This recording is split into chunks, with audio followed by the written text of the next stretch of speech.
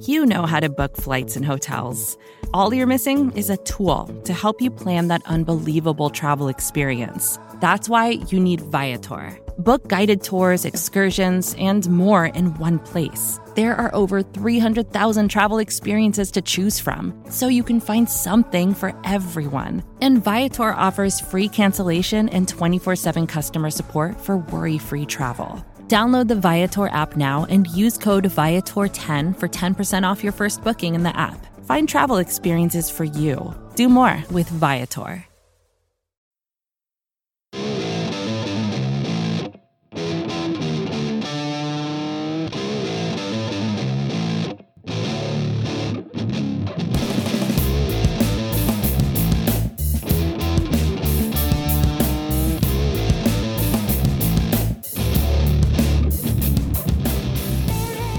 What's up, everybody, and welcome to episode 81 of the Talking Chop podcast. I am your host, Brad Rowland, coming to you live on this fine Sunday evening, and joining me for the first time in a while, Joe Lucia of Awful Announcing and the Comeback and all those fun things. What's up, Joe? Thank you for having me, Brad. Really appreciate that you finally regained contact with me. It's good to be back. I've spent a long summer trying to get through this Braves season, and now that it's finally over, or almost over, I'm kind of actually a little bit disappointed and sad that it's gone. Yeah, it's sort of nice to have baseball just on. It's not been the most fun season in terms of successes. There's been some positive stuff that we can get into, but yeah, it'll be. I'm sort of at that point in the season where I'm almost ready for it to be over, but I say that knowing that as soon as it ends, I'll be wanting it back, if that makes sense. So yeah, I mean, it makes perfect sense that you're not quite ready for it to be over, especially if you don't like football that much. I do like football, so that sort of ties my time over a little bit, and obviously my basketball stuff keeps me busy pretty much 24/7, 365 at this point, but baseball is always nice to have around. Yeah, it is, especially like a boring Wednesday night. You have nothing to do, and there's always going to be a game on that you can just flip on. And I'm a huge soccer fan, so I really don't have that benefit. I have to wake up at 4 in the morning on weekends here on the West Coast to watch some of the best soccer games every weekend. So it's really not all that great when baseball is gone and your weeknights don't really have that much going on anymore. Yeah, for sure. I can see that being the case for sure. Well, on a rare occasion, the last couple of weeks, we have some positivity to talk about on the field. The Braves have now won 4 of 5 and are a little bit hot randomly. They have a couple of comeback wins this week, and now are up to a blistering pace on 538 of a 73 win projection. It was down as low as 71 a couple of days or even like a week ago now. So it's been a little bit fun to follow this team recently. The last couple of days here, comeback win on Sunday right before we started recording this. So a little bit of hopefully an arbiter of things to come. Obviously, last year they ended really strong, and that is not really translated, but they look to be ending strong again, at least potentially. Yes, getting some of the new blood in the lineup seems to be helping a lot. Ozzy Albies has been sensational since he's gotten called up again. The rotation is still kind of in shambles, but I think just getting some of these new guys here, getting some of the older guys out of the lineup onto other teams or just onto the bench, I think that's helped out a lot. Yeah, it really has. I mean, it's one of those things where the lineup is just flat out better than it was a couple of months ago as well, with the guys that are in there now versus the guys that started the season. That kind of helps. And the pitching's not been ideal. We'll talk about that in a minute here, especially the bullpen over the last couple of months has not been good. But lately, they've at least done enough to keep the Braves around, and they kind of has some timely hitting set up. One thing I wanted to ask you about, and sort of obvious, and these guys we talk about all the time, but Dansby Swanson and Ozzy Albies are both sort of cooking here at the same time. Dansby, we can talk about first. Obviously, he's been very good since returning from the, I guess it was a full-blown demotion mid-season, and since then he has an on-base percentage of like 430. Obviously, it's a very small sample, but what have you seen from Dansby? How encouraged are you by that? And kind of where are you right now on him in general? Because obviously it did not go well early on in the year. I think with the way he's playing now is kind of like the best case of what we all expected of him coming into the season. And just getting that, I think it was like a 3-week stint in the minors or so. I think since then he's just had a lot more confidence at the plate. He's gotten hits to drop. Like earlier in the season, he had nothing falling. His BABIP was something like I think 220 or something ridiculously low like that. And now that he's getting to play every day. He doesn't have to worry about losing playing time. I think he can just relax, play his game, and just play like everyone knows he can. What do you think about him in general? I think it's one of those things where I was almost certainly lower on him than the hype probably was when he was coming on strong last year, and now I find myself being a lot more optimistic on him than a lot of people are. I think a lot of people just jumped off, and that's sort of the nature of fandom. People got really, really high on him and then got really, really low on him when he was struggling. I think I'm probably higher than the consensus on him now, but what do you think he actually is now that we've sort of seen him be hot, be super duper cold, and now sort of be hot again? What's his baseline like for 2018, for instance? I know it's still early in his career. Obviously, next year we're talking about next year, but what do you expect from him, knowing that it's been so up and down? I mean, I'd be happy with something like 280, 360, 420 out of him. I think that would make him pretty much the player we all expected him to be. Maybe a little more power, a little less on base. Not really sure about that, but if he can do something like that, I think it'll be fine for what he is, even though the hype train was way too out of control coming into the season. I mean, and a lot of that was coming from the Braves, too. They kind of positioned him as one of the faces of the franchise, along with Freeman and Kemp and Inciarte, and that's way too much for a guy like that to handle after, like 40 Major League games under his belt or something like that. It was way too much too early for him. Yeah, and I think it's important to know. It's something we talked about, I know, on the podcast and have written about on Talking Chop and et cetera, other places. But even the high side of Dansby at the plate, I think, was going to be a disappointment to some people. When you think about a superstar, which people think about him potentially being his number one overall pick, he's not going to be like the guy who hits 30 homers or hits 350. It's just, I don't really see that from him. So part of it was a baseline issue too, I thought, at least with in terms of the fans. I think you hear a number one overall pick and you're expecting a guy to be like that super duper star at the plate, especially, and it's more about that overall value of having a guy who could play a competent shortstop and hit the ball enough, get on base enough. It wasn't like it was a situation where he was expected to be, at least by anyone who was smart, this super power guy or this guy who's suddenly going to be, Jose Altuve at the plate and hit 350. So it's sort of it's an expectations thing as well. I think him being good early on probably didn't help that, but I think it's important to note what he probably quote unquote should be versus what people thought he might be. I think coming into the year when a lot of us, including myself, kind of slapped that kind of Jeter tag on him, I think a lot of people took that the wrong way because, I mean, Derek Jeter wasn't this exceptional hitter throughout his career. He was an above average hitter. And that's why I think Dansby Swanson will be an above average hitter for a shortstop. If he hits 20 homers in a season, that would probably be a career year for him. But we see guys like prime Alex Rodriguez, Miguel Tejada. Now we're seeing guys like Corey Seager, Francisco Lindor. These guys are mashers and like top 10 hitters in the league. He's never, ever going to be that. And I think coming in when you see like stud shortstop prospect, you immediately think, oh, he's going to be in that upper echelon. And I don't think he was ever going to be there. Yeah, I'm with you 100% on that. It's one of those things where, I mean, even Jeter, I'm with you on Jeter in general, but there was that point, mid to late in career when he was like kind of regularly hitting in like the 320, 330 range. And that was sort of, I don't think Dansby's going to get there. And again, Jeter's in a Hall of Famer. It's not like this. I mean, it's not, I understand the comparison. I think it's probably the most reasonable one for Dansby of a player who could be an excellent shortstop for a long time, but not necessarily be that high end power guy or that, that super duper hitter. So I'm with you, but even that, I mean, obviously I'm not really reminding you of this, of more just everybody else that saying Derek Jeter, it's the profile that we're talking about. It's not exactly projecting a Derek Jeter career because even if Derek Jeter is probably overrated in terms of the way that he's discussed, he was still absolutely awesome and a Hall of Famer. So we're not trying to throw that tag on him just because of that. But I think the playing style, the sort of the makeup makes a lot of sense there. I think a guy that might be a decent comp for him is Edgar Renteria with less speed.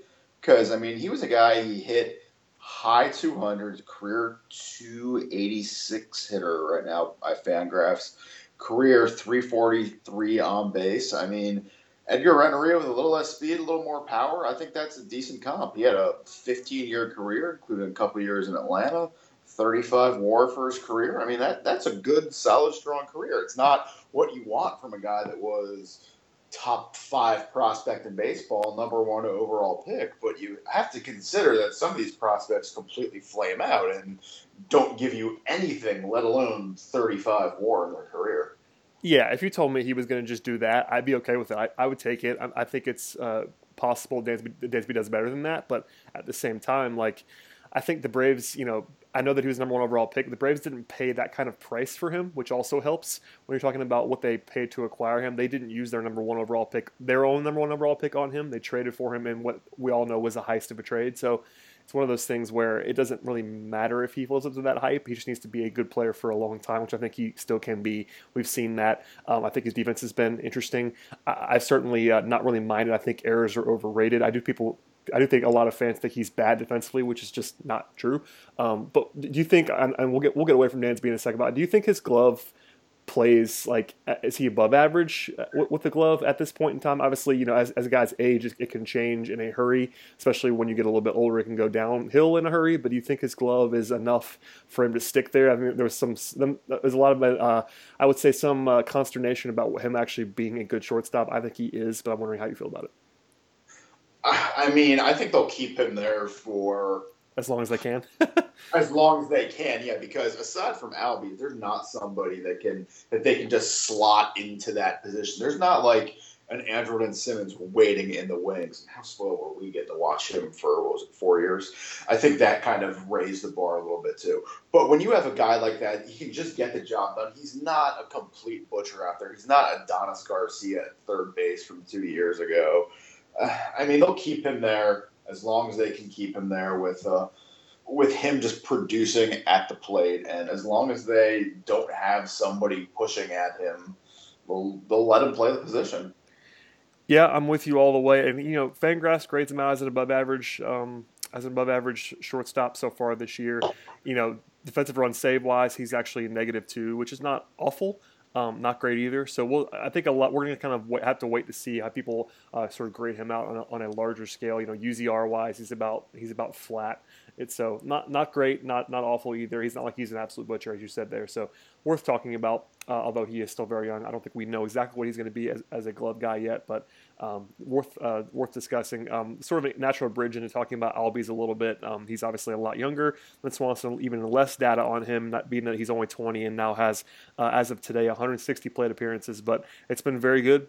In his small sample, he has a 105 WRC plus, grades out well defensively. Obviously, the speed element really helps as well. What have you seen from Albies?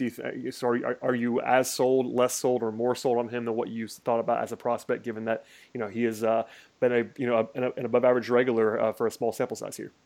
He's hitting a lot more than I thought he would be. I thought he would be like a 90, 95 WRC plus kind of guy. Now, like you said, he's at 110.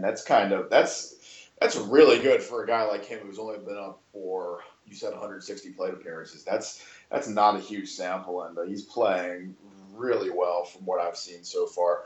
I don't expect him to keep hitting like this. I mean, a lot of that offensive value comes from him hitting, I want to say 5 or 6 triples, which is something that, I mean, it looks good, but I don't think it's something that's really sustainable once guys start learning how to play him a little better, once he starts going through the league the second or third time. But so far, so good for his major league debut so far.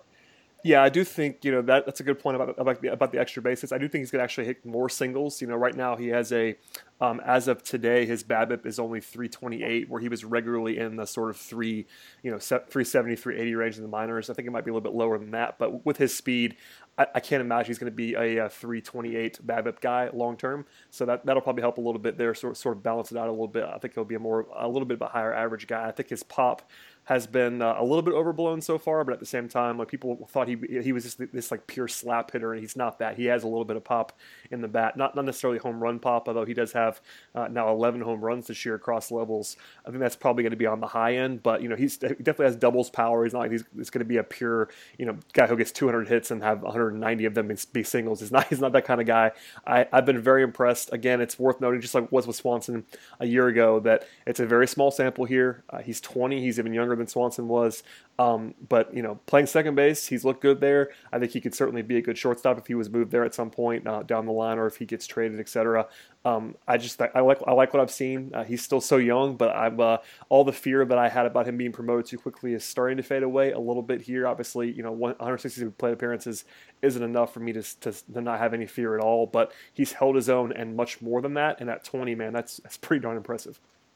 Yeah, I mean, unless he gets injured in the next 6 months or so, he's going to be in the opening day lineup next season with the way he's played so far. There's no reason not to do that, and at least he's not getting thrown in cold turkey. He's getting this minor league call-up. He's getting some plate appearances to close out the season, so he kind of knows what to expect. The coaching staff, whoever will be left after this season, will know what to expect with him going forward, and there's going to be something to build on there for him, which I think is good after he kind of shot through the minors a little bit quickly last season. For sure. I'm glad you mentioned the coaching staff. It's something I wasn't sure I was going to ask you, but now I'm going to because I feel like it. Before we get into some rotation stuff, which will sort of be the meat of this podcast today, looking ahead to rotation for next year. But before we get to that, I have to ask about the Rosenthal piece from a couple of weeks ago. We talked about it on last week's podcast, but sort of the front office.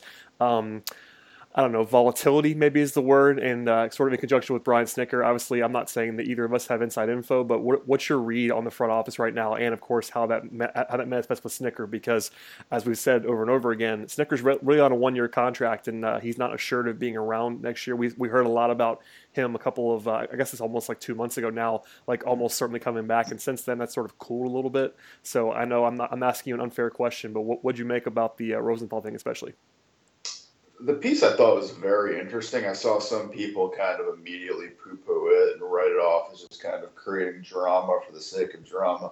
But I thought it was interesting how some of the old lieutenants from back in the day were being shifted around into more prominent roles, because that's totally what we need to do, recreate the mid to late 2000s when the team was completely struggling. Let's go back to those guys 10 years later. That's exactly what the Braves need to do. And these guys like Scherholz and Cox, I mean, they've done so much for this organization. They don't need to be involved in the day-to-day anymore. They need to just step aside and realize that the old school, quote-unquote, Braves way, it worked then. Now you can't just depend on that one axiom. You need to do more than that. This organization is now not, a top 5, top 10 payroll organization like the Braves were in the 90s, which is another reason why they were able to win so much. I mean, since the sale of the team, they haven't run payrolls like that. They've gotten lapped in the division. Even teams like the Mets are spending more money than them. And I think the team needs to look in the mirror and realize, okay, we need to decide what we're going to do. Are we going to be this kind of mid to low level payroll club? And if so, we can't kind of look at this way of trying to patch the roster each year with stopgap guys like Cologne and Dickey and Garcia, and they just need to stick to a plan. I feel like the goalposts have been shifting a lot lately, and that is absolutely not good for strategy. Yeah, I'm firmly in lockstep with you there. I just think part of the problem, and I'll be the first to say I don't have access to the inner workings of the front office, so I have to take Ken Rosenthal, as good of a reporter as he is, at his word there to an extent. But the stuff that we can see publicly, like the parallel pass stuff, basically going out and faking it and trying to act like you were going to compete, especially this year, but even the last couple of years, doing these like half measures. I understand to a certain extent placating to your fan base and trying to say, look, guys, we're not going to be awful. But if you do that, you better not be awful. That's my whole thing, and they've been pretty bad the last couple of years, and a lot of that's been good. I mean, they've done a very, very good job of overhauling the farm system. The future is still quite bright, but at the same time, like they could have gone a little bit further. I think you did not see the organizations like the Cubs and the Astros doing those half measures, and that actually worked out quite well for them. It was ugly for a while, and that's something that Braves fans need to be prepared for, and a lot of that's just impatience by the fan base, I'd imagine, in the front office trying to placate to them and try to sell some tickets this year, especially at the new ballpark. But it's tough. The stuff we can see, it's not ideal, and I'll always say this. I've said it a million times, but they actually did no favors to Brian Snicker by giving him basically a 1-year contract as well. So you have a guy, trying to manage for his job effectively, because you didn't give him a real contract.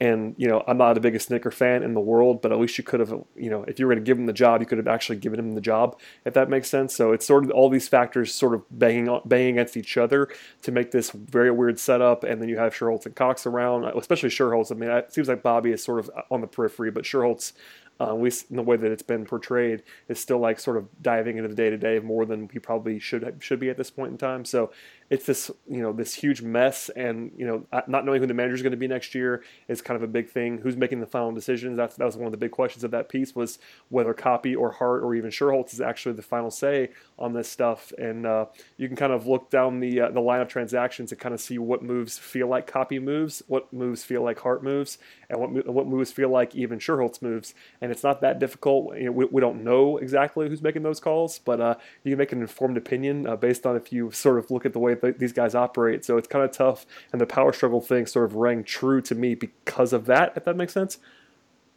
Yeah, that's exactly what I was thinking. How it seems like there's divisions in the front office, and what they do you can really look at it and say, oh, okay, I think so and so made this move. I think so and so kind of pushed for this move. And going back to Snitker only getting a 1-year deal, I mean, I'm okay with that. But if you're going to do that, you kind of have to pick up his option like sometime before the end of July. Otherwise, you're really just telling him, we don't want you here. We need to let you go. And it's just not a good look to leave him just dangling for so long. I mean, the Phillies had Pete McCann on a 1-year deal, and they picked up his option, gosh, I think in May or June. They picked his option up pretty quick. So I would have liked to seen the Braves do that instead of just kind of letting Snicker wave in the wind and not make a firm decision either way. Yeah, I mean, that was my whole thing. Like, I didn't like it when they gave him the job, frankly. But at the same time, if you were going to give him the job, give him the rope that you need to be a good, effective manager. You don't want a guy, managing for his job during a rebuild, and that, I mean, to Snickers, I don't know. I didn't love this, but like at the same time, I sort of understand why he would lean on veterans as much as he did, as much as I hated it at the time.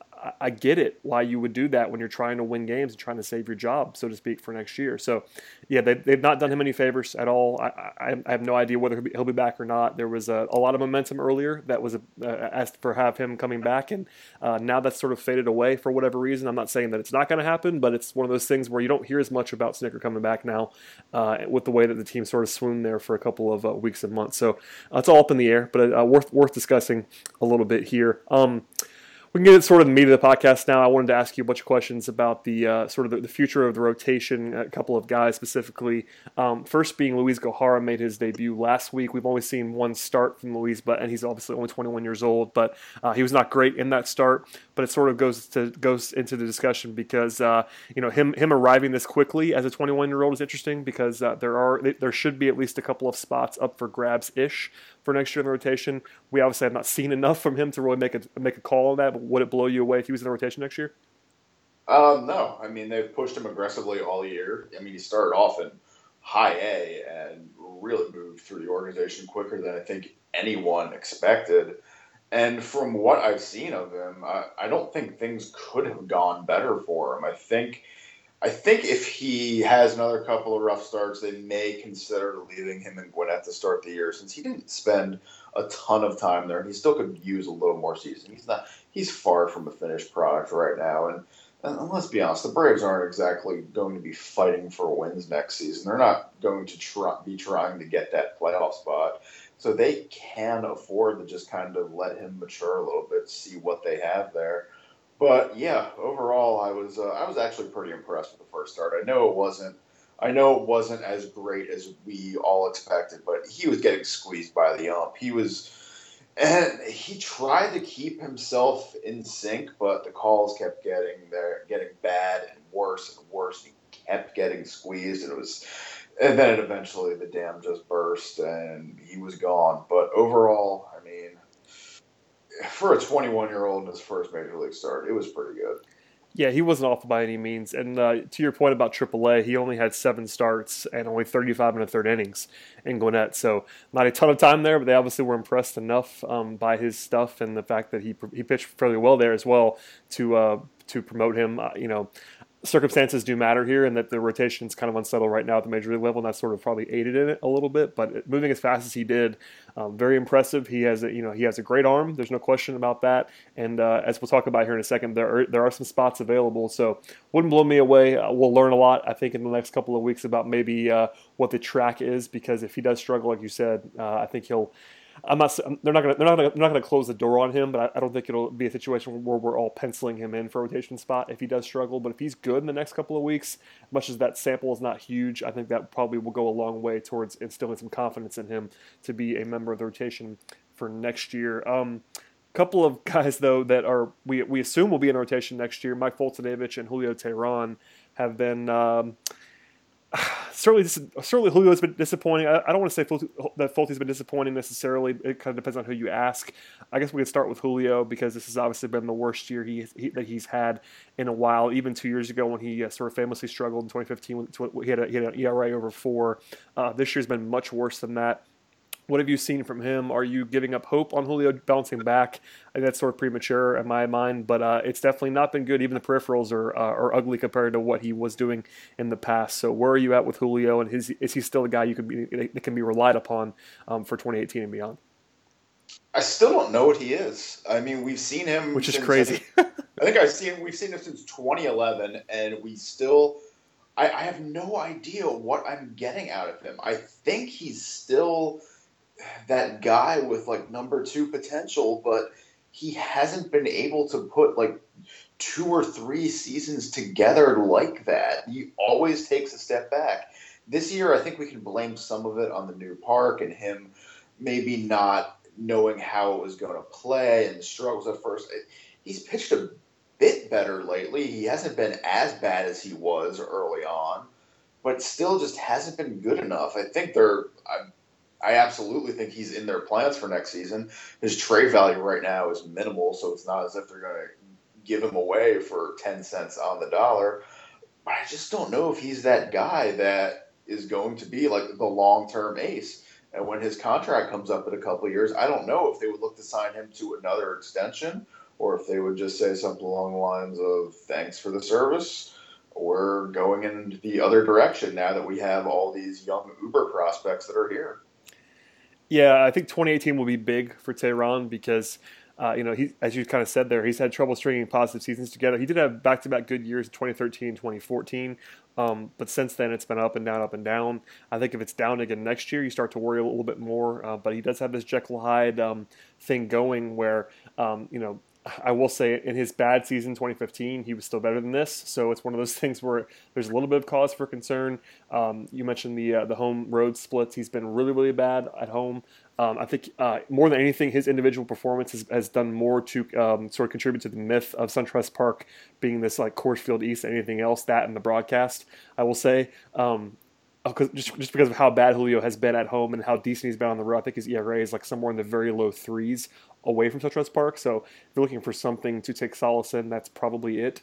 At the same time, though, he's very young, he's very cheap, so you don't want to give up on him because even with as bad as he's been this year, he's still been worth a half a win, which is not good, but it's not like he's just been a catastrophe either. There are a lot of nights where he's been competitive for you. But yeah, you need more out of him for sure. It's definitely looking like people that wanted him traded before this season were quote unquote right in this instance. But it would not blow me away at all if he came back next year and was suddenly the guy who's going to have that mid to low 3s ERA again and was looking like a number 2 starter. So I'm kind of with you. It's kind of it's hilarious given that he's pitched almost 1,000 innings in the big leagues that we don't know what he is. But I think your point's kind of spot on there that we kind of don't. I kind of felt the same way about Tommy Hansen, although he never really kind of ended up turning the corner again. He kind of peaked early, then slowly started petering out, and a lot of that you can blame on injuries. With Julio, there really haven't been injuries. He does not miss time. The dude goes out, always is a 30-start pitcher. So there's really no obvious reason, no real thing to point at here, which I think makes it all the more confusing. Yeah, that's definitely the weirdest thing is that there's not that obvious sort of takeaway, even in watching him every start. It's not like there's anything to really grasp onto. It's to say this is what's going on. There are different days when he's bad at certain things and good at certain things, but not a whole lot of consistency there. Uh, as for Fultonavich, who will be 26 here in October, he's not as young as people think he is. Same sort of thing. This has been his best season if you look at the WAR numbers, but his ERA is actually higher than it was last year. He's just pitched more this year, basically. If you broke down WAR by start, he's definitely would be a little bit lower this year. All of his numbers, aside from his K rate, are worse this year than they were a year ago. What have you seen from Fulte? I think people were expecting a little bit of a bigger jump, and he's had some very, very bright starts, and then I think more of those this year than there were in the past. There's also been some really bad blow-ups as well, which is always sort of the knock on him coming up. Right now, I think he's just gassed because he's had a long year. He's pitched a lot this season, and I just don't think he has anything left in the tank. I would probably actually shut him down for the rest of the season, even though it's only a couple more weeks. I would just give him a pat on the back, tell him, good year, rest up for next season, worry about that then, and just go from there. Because when he's been on, he's been incredible. I mean, you remember the near no-hitter in Oakland. He was at his best that night. It was just a sight to see. But lately, it's been ugly. And the fatigue, I'm really thinking that as we've seen him in recent months just start to fall apart, I really think the fatigue is the main issue causing all that. Yeah, it's interesting. I mean, it's probably worth noting, though. It's just tough for me to figure out what he is either, because if you look at his peripherals, they're pretty decent. I mean, about 8.5 strikeouts per nine, about 3.5 walks. You like to see the walks go down a little bit because we saw him do about 2.5 a year ago. That's kind of interesting that it's gone up a little bit. But I think that everything that you want to see from him is there in terms of tools. It's just sort of stringing it all together, and it's maddening in some ways because he is so bad. When he's bad, he is very bad. You don't see him a lot of times like getting through 5 innings when he doesn't have his stuff. It's more of like that I'm gonna absolutely blow up thing than a lot of guys that you would like to see. That's my concern. And again, he isn't that young. It's sort of that thing where people are expecting this breakout from him. I'm not sure it's ever coming because he'll be 26 next year, and it's not that old either. But like, it's one of those things where like people treat like him like he's probably 22, and he's just not that young. So age isn't everything, and there isn't a whole lot of mileage on the arm aside from this year. This year is more than I guess almost half of his career innings. But it's a tough sort of scouting report right now, just because I'm not sure what he is either. It's funny you mentioned the age thing because that reminds me of one of the guys that he was traded for, and Evan Gattis, and that everyone kept talking about him as like this uber young prospect with great hitting skill. But Evan Gattis was, he was born in 1986. The Braves traded him when I think he was 29. He was old. There's not a lot to dream on there, and he was getting talked about like he was Ozzie Albies or Anthony Swanson, and it just wasn't like that. I think that's kind of the same plan we kind of fall into with Fulte. We think of him as this super young prospect, but he's really not all that young. Yeah, it's interesting with Gas because obviously that was a return. It's that deal still looks good to me. I was never a big Gaddis guy. I know a lot of Braves fans really, really like Gaddis, but the age thing was important, and he's sort of a one-trick pony as well. So that deal still looks pretty good to me, even if Fulte doesn't necessarily pan out. But yeah, worth looking through that prism a little bit on Fulte. I guess the big, sort of the transition question there is the 2018 rotation. I think we probably know that the two guys we just talked about are going to be in it, barring injury, with Julio and Fulte. And then you have a lot of different guys. You have Sean Newcomb. You have an option on R.A. Dickey. You have, tons of guys, Luis Gohara. There's all these options. If I asked you today what you think it's going to look like, obviously without knowing what the free agency is going to look like or whether a trade's going to happen, kind of where are you with that? This is not in like 1 to 5 order. This is just kind of as like the level of confidence, I guess you could say, I have in being in the rotation. I do think that picking up the Dickey option is going to be a slam dunk because it's not that expensive. I think it's only $8 or $9 million, which in these days in baseball, that's absolutely nothing for a guy that'll give you 170, 200 innings. So I think that's an easy decision for the Braves to make. I think they'll do that in a heartbeat as soon as they can, and they won't have to worry about that at all. Then it starts getting tricky.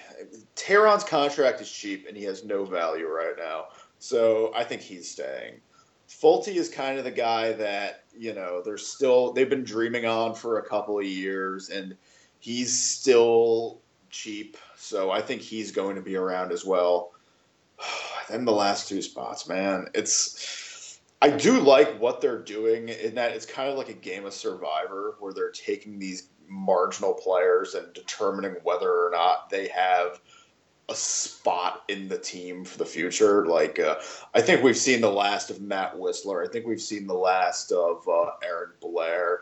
I think Lucas Sims could end up following them down that path sometime soon because he really hasn't been all that impressive. So today, I mean, the obvious choice would be Newcomb and Gohara. I don't think there's much left with Newcomb. I think he's a guy that the Braves kind of overrated, and it's not really going well for them. Gohara, they're obviously incredibly high on. And I think the rest of the changes are going to end up coming in midseason because a lot of these top prospects are already at Double-A, and they're starting to move up the ladder, like Colby Allard, for one, who's been sensational so far. I think he's a guy that could be there maybe second half of next season. And I think that when some of these young guys just aren't showing them anything, they're going to just move on from them quickly. Yeah, I think we're in lockstep there as well. I mean, I'd be surprised if we ever saw Whistler Blair as a real option again. Maybe they're around, but not like as a real rotation guy. Maybe an emergency guy that they pluck out one that or pluck out of the bullpen. But I don't really see that necessarily. I'm with you kind of on all those things, though. I do think it's at least conceivable that they go out and make the big move this offseason for a cost controlled starter. Kind of regardless of who that might be. I won't tell you that I know who that is. I'm with you all the way though on Newcomb. It's one of those things where I've probably do this too often, but I always bring up the trade and how much I hated it at the time, how much I still hate it. And that's not Sean Newcomb's fault. It's important to note that because he didn't make the trade. But I just kind of I've never seen it with Newcomb. I understand what the appeal is because he has that he has an impressive arm. He's left-handed, et cetera, et cetera. But I just have never seen it really with Newcomb. It's too early to slam the door on it. I think he's going to be in rotation next year just because he's there and they are highly invested in him, obviously, because he was the trade. It wasn't the only piece of the trade, but he was certainly the centerpiece of it. It looks like a 1-for-1 right about now. So I don't know, man. None of these guys are terribly impressive to me, which is sort of the problem when you're talking about next year. I think a lot of Braves fans, kind of like this year, but almost more so, are going to be expecting the team to be sort of in that 500 range by next year. And if you look at the rotation and what the options are coming back, unless they go out and get that number one guy from elsewhere, this is not a low 80s win rotation. It's just not that. And even I guess if the high side of every single one of these guys hits, if Julio becomes the guy who has the low 3s ERA again, and Folty maxes out, and all this, if everything hits perfectly, then maybe. But like that takes a lot of ifs to get to that point. Yeah, you gave me a lot to digest here, so let me try to knock it down point by point. First off, with the Newcomb-Simmons trade, which I like you didn't understand at the time, but when I saw the Swanson trade, it made a little more sense because you at least have that long-term shortstop in the organization. But what confused me about it is the next year in the draft when they went so heavy on pitching to the point where it's not like Sean Newcomb is the unquestioned top pitching prospect in the organization. You've got so many guys now fighting for – I know they're all super raw and won't be there for a while, but you have all of these guys fighting for all these slots. So why do you need someone like Newcomb in case he has ace potential for the 2 seasons before the guys like Ian Anderson and Joey Wentz and I guess Kyle Mueller and all them are ready? It's just kind of silly in hindsight that they got this guy and were so happy with him, and then he immediately gets kind of shuffled down the pecking order. Seems a little ridiculous to me. Yeah, that's about right. I do think one final point on that. I know this has probably been litigated too often, but I want to say it anyway. I do think Newcomb probably got overrated a little bit because he was sort of the only prospect in the Angels organization. So he was their number one guy. And when you get another team's number one overall prospect, it almost seems like a bigger deal than it probably actually was. That's only a little thing in terms of perception, but I do think that matters. Like obviously the Angel system was awful, and that's not to say that Newcomb is a non-prospect because he is certainly a prospect. You can see why people like him because of the upside. If everything came together, he could be awesome. I do think he got overrated a little bit. He's a pitching prospect, and as you know, there's no such thing as pitching prospects. And sure enough, because the Angels' farm system was so bad, and they got the best guy from that farm system, I mean, you kind of have to grab on to something. So that's kind of what we were grabbing onto, and he's the last one left from that trade because Eric Ibar's gone, and Chris Ellis went to the Cardinals in the Jaime Garcia deal. So that's all we got left. Sorry, Sean, for it's not your fault. Again, we should say that it's not his fault. Before we get away from pitching, I do want to ask about the bullpen. In general, this year has not been great, but especially lately, I got this from Mark Bowman earlier in this week. But this is a couple days old now. But at one point this week, the Braves had 5 of the National League's 11 worst relief ERAs since mid-July. It was Jim Johnson with over 10, Rex Brothers somewhere in the 9.5 range, Matt Whistler at 8.25. Jackson 7.16 and Ian Kroll at about 7. So that's probably that's arbitrary and pointing things to death. But if you look at the season long numbers, Jim Johnson 5.81, Ian Kroll has been a disaster at 5.89 this season. You know, Luke Jackson's not been any great shakes. Whistler's been really bad. The Eric O'Flaherty experiment earlier on in the year, it's no longer a thing. Obviously, Rex Brothers 8.5 ERA. It's been really ugly in the bullpen aside from Jose Ramirez, who is strongly overachieved, and Sam Freeman's been really good. But aside from those guys, and I guess Aroydis, who we all kind of know is good, a lot of hit and miss there, but more misses than hits, I guess. Yeah. Out of those 5 guys you mentioned that had the terrible ERAs, the only one I ever really want to see again is Luke Jackson, because he's actually shown some signs of being like a competent reliever this year. Ian Kroll's been a disaster. I mean, that's the one for me. Like Ian Kroll just falling off the face of the earth really hurt. I'll say that. Yeah, because I mean, I remember coming in, we're like, okay, Ian Kroll's like locked down a spot in this bullpen. He's going to be like the Braves' 3rd best reliever, and he has just really, really stunk. And Mauricio Cabrera also going to Gwinnett and never ever coming back. I think that kind of caught us all a bit off guard after the strong debut he had last season. That was a bit of a shocker, but Whistler, I mean, we thought it might be able to work as a reliever. It can't work as a reliever. Jim Johnson started off really strong, but no, he looks done to me. And Rex Brothers is the weird one because his peripherals really aren't that bad, but his ERA is just disgusting, and it does not make sense to me at all. Yeah, he's not been as bad, I think, as the numbers as you kind of said there, but and he's not really a centerpiece of the long-term future. He's not that young. It's one of those things where he was sort of just brought in as a guy. But Jim Johnson's the big one because you owe him money. He was your closer entering the season, and him just blowing up was not ideal. But I think Ian Kroll is the one that flies under the radar as a guy that you needed to be good, and that just hasn't been good. But I mean, there's other guys. Sam Freeman's been a revelation. I've really kind of enjoyed his work this year. By the way, as we were talking, I'm looking at Mauricio Cabrera's numbers from this year and remembering why he never came back. 8.54 walks per 9 in 26 innings in Gwinnett. Man, that was always the knock on him. But hey, last season in the majors, it wasn't there. And by the way, it was even worse in Double-A. In 14 innings, it was 11.85 walks per 9. So we know why he never came back.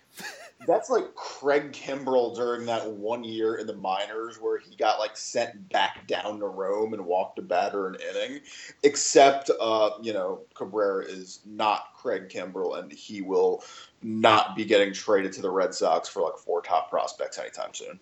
Yeah, that's probably safe to assume. But yeah. Whew, I really didn't know that, so I was just sort of doing some on the fly research, and that would explain why we've never heard from Mauricio Cabrera again. Just wanted to throw that out there, just as a number that shouts to Mark Bowman again for providing that. But I just kind of didn't hit me how bad the bullpen had been for about 2 months here, and that is that's how you lose games in a hurry. It's been better recently, which is how you win more games. It's not a surprise that you've now won 4 or 5 when your bullpen's been a little bit better. But yikes. Okay, well before I let you get out of here, man, I do want to ask you a couple of these mailbag questions that we got in this week from listeners. One of them is from Robbie Tinsley, and he says, on a scale from 1 to 10, how angry will you be when Nick Markakis is in the Braves opening day lineup in 2018? I would probably be I'd probably be like a 4 because I'm kind of resigned to it. Oh Lord. I'll be mad at like an 8 if he's like hitting 4th or 5th, which I'm also resigned to. Uh, that sounds about right. Actually, I was having an offline conversation today with someone I trust in Braves land about sort of the clearest path to not have the corner guys be Matt Kemp and Nick Markakis. I think it's almost certainly that Markakis is not around because Kemp is just sort of, I don't want to say immovable, but close to it with the contract for 2 more years, whereas Markakis only has 1. I do think it's at least possible he's not around, and I think sort of weirdly the development of Lane Adams almost helps that. I'm not a huge Lane Adams guy, but the fact that he's been decent enough, especially with the glove and on the base pass, to where if he hits it even a little bit, it makes it a little bit easier to move on. And obviously you have Ronald Acuna, who'd be the real reason to move on from Markakis. So I wouldn't blow me away, but I kind of I'm almost resigned too. I'm not quite as resigned as you'll be. I'll be more mad about it than you will be, I think. Is my answer. I think I'll probably be like a 7 if Markakis is starting in right field. But yeah, it elevates to like a 9 or 10 if he, as you said, there is hitting in one of the power spots. Because even when Markakis, even early in the contract, it would drive me crazy when he was suddenly hitting 4th or 5th, and it's like, guys, he doesn't have any power. He's never had power, and we're now on the end of year 3 of his Braves stint. At no point has he had power, and Snicker deploys him as if he is a power hitter. He's just not. His one marketable skill on a baseball field is the fact that he gets on base. So put him in a spot where he gets on base. It's my whole Remember that first season when he had like 4 homers and he was still hitting cleanup every night? I mean, it was defied explanation. He would hit cleanup more now if they didn't have Matt, because Matt Kemp, if he exists, he has to hit cleanup. So if Matt Kemp wasn't around, you'd see Markakis hit 4th and 5th every night. I'm convinced of it. It's just one of those things where the Brian Snickers school is that you have to have a middle infielder hit second, and you have to have a corner outfielder hit in the middle of the lineup. It doesn't matter who it is. That's oversimplifying it, but if Markakis can be useful, he's not entirely useless. It's just that his one skill is getting on base, and they don't put him in a position where that is the most important thing. So I don't know, man. I probably overstate it. Maybe I'll be a 6, or maybe I'll be a 6. I'll say 6 if he's in the lineup, and up to 7 or higher if things go awry. But I won't be pleased. I'll say that, especially if I don't know. It's not that it has to be Ronald Acuna. I understand if they want to keep his service time down. I understand all of that. But it would be a lot more fun if he was playing. Yes. As of 2018. I am looking very much forward to the Ronald Acuna experience. That's going to be a blast. That is Baseball America Minor League Player of the Year, Ronald Acuna, by the way, which we should have said something about earlier in the podcast. But shouts to our old pal Carlos Collazo, who is over there and part of that whole operation. So I got immediately when that was announced, I had him sending me a link to say, hey, here's our guy, by the way, in case you want to talk about it. I'm like, yeah, I got it, man. I have Twitter. It's fine. Exactly.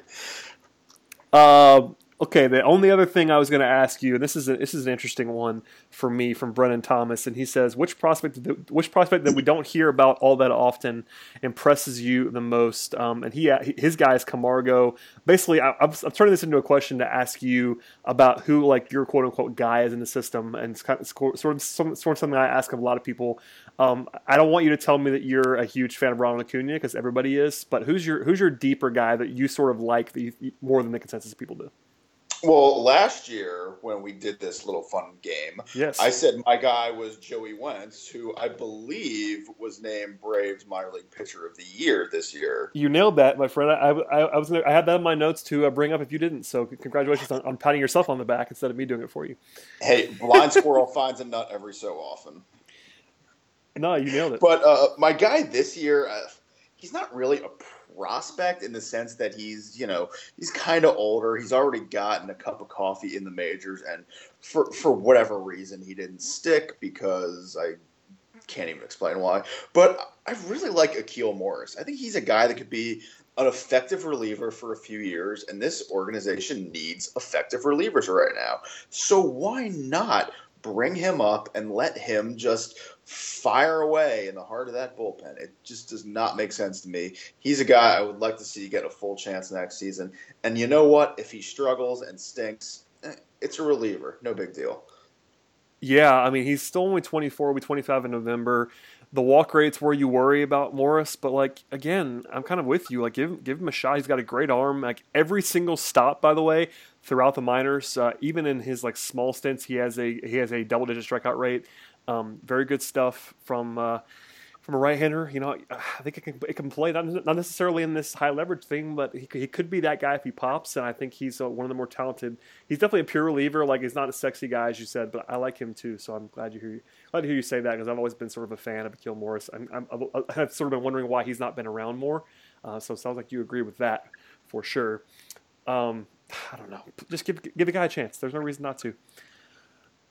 Before I let you get out of here, I do have to ask you if you have a take, because I got a lot of feedback on my rant last week about Freddie Freeman's wrist and my anger about the way they've handled the Freddie Freeman situation. So if you have an opinion, you can share it, because I want to hear it. I think I know where you are on it based on Twitter, but if you want to share that, please do. If you don't want to share it, that's fine, because I got some feedback. I'll say that. I got some feedback on my rant, and I was not very happy about it. But where are you with Freddie and him? I think the sort of the tipping point for me this week, if there was another one, was that he played both games of a doubleheader, and it's like, come on, guys, really? Twice in one day he's playing? The situation with Freeman's wrist is an absolute joke right now. There we go. He should not be playing at all, let alone every day, including back-to-back games of a doubleheader with like 3 hours in between. He played a doubleheader on a broken wrist. Give the guy a day off. I mean, it's madness. The team isn't going to the playoffs. The team isn't going to finish above 500. What do you have to gain from playing Freeman every day? It's not like, oh, Freddie Freeman's in the lineup. We're going to sell 8,000 more T-shirts and pay 2 days of his contract. You're not going to get anything. He's going to be looked at as, oh, Captain plays every day, and he's such a great team player. But does that really matter if he further aggravates the wrist and it screws up possibly the rest of his career? Just let the man rest. It's not that big of a deal. No one, absolutely no one, is going to judge you if Freddie Freeman is not on the field 7 days a week, 159 games a year. Come on, man. That might be copyrighted. I shouldn't have said that. No, it's fine. I think we're okay on that. No, obviously I'm with you on this one, and it's not Freddie's fault. I understand why he wants to play. Somebody has to be the bigger person and take him out of the lineup. There is a school of thought that I've heard from people that I think are smart of why he want to play. I just disagree with it. I don't see the upside at all, especially. And I'm not even arguing that it has to be shut down. I'm with you that I would shut him down, but at the very least, just give the guy a day off. I've said it a million times now, and when he came out and said on the record that a doctor told him to take the day off and they still didn't, is when I lost my mind, and that's when my rant happened. And then you and I are on the same page with this. I wasn't 100% sure that you were going to say that on the podcast. I thought you were, but I took a risk. Who do I have to worry about offending? Oh no, I'm not worried either. It's one anymore. I'm not plugged in. Yeah, I'm not worried about offending anyone. I mean, I know what I can and can't say. I just disagree with the strategy. It is what it is. Like, I don't understand the upside. That's all I said about it. But you're a smart guy. I trust your opinion, so I wanted to at least ask you before we get out of here. People probably pressed the stop button already at this point in time, so I figured I'd save it to the very end to ask you about it. And you and I agree. I mean, you remember years upon years ago when Chipper had his 8,000 maladies. He would get days off every so often, and even when he didn't, it was when it mattered, when the team was in a pennant race, when things were actually on the line. There's nothing like that now. Just let Freeman rest. It's okay. Nobody is going to think less of you, Freddie, if you take a day off. Trust me. Yep, strong agree on that one. I guess we'll get out of here on that one, just because I think we agree, and that's one of those things where it's been frustrating. I do love you, Freddie, though. Freddie's been great. There's no question, and I think that's the argument that you people will give me is that, well, he's been awesome, and it's like, okay, I don't care. It's not about him being good. We know he's good. There's no beef about him being good. He can certainly be a good player on the wrist. We've now seen that. That's not what matters to me in a situation. Yeah, exactly. I mean, it's not about him not being good or whatever. It's about him being good for many, many years to come. And if giving him days off or time to rest is what's going to fix that, I would rather him get days off or time to rest. Yes, sir. Well, there you go, Joe. Before I let you out here, man, please plug anything you want to. Plug the website, plug your Twitter, do all those fun things. I know I'm sure people are following you that listen to this podcast, but tell them where to get you if they don't. Well, I am the managing editor over at awfulannouncing.com, which you can read a bunch of my work at. I'm also a contributor over at The Comeback for all things sports and pop culture, and you can follow me on the Twitters at Joe_TOC, which is in reference to a website that no longer exists. So good job, me. I can't get a new Twitter handle because Twitter is dumb. Shout to the outside corner, though. Oh, man. The Outside Corner launched in, I think, 2010. You're old. That's all that means. I'm very old, and one of the guys that actually launched it with me now actually works for the Braves. So more power to me. There you go. You're an important man. Well, as an OG sports media nut, I really enjoy the website. So I enjoy people. I would send people there, especially if you like sports media and all kinds of fun shenanigans. I enjoy it, and thanks for coming on as always, man. Thank you for having me, Brad. Really appreciate it, buddy. As for everybody else, we'll be back again next week as we wind things down in 2017, look ahead to 2018, do all that fun stuff. Subscribe to the podcast if you haven't already, and we'll see you guys in just a few days.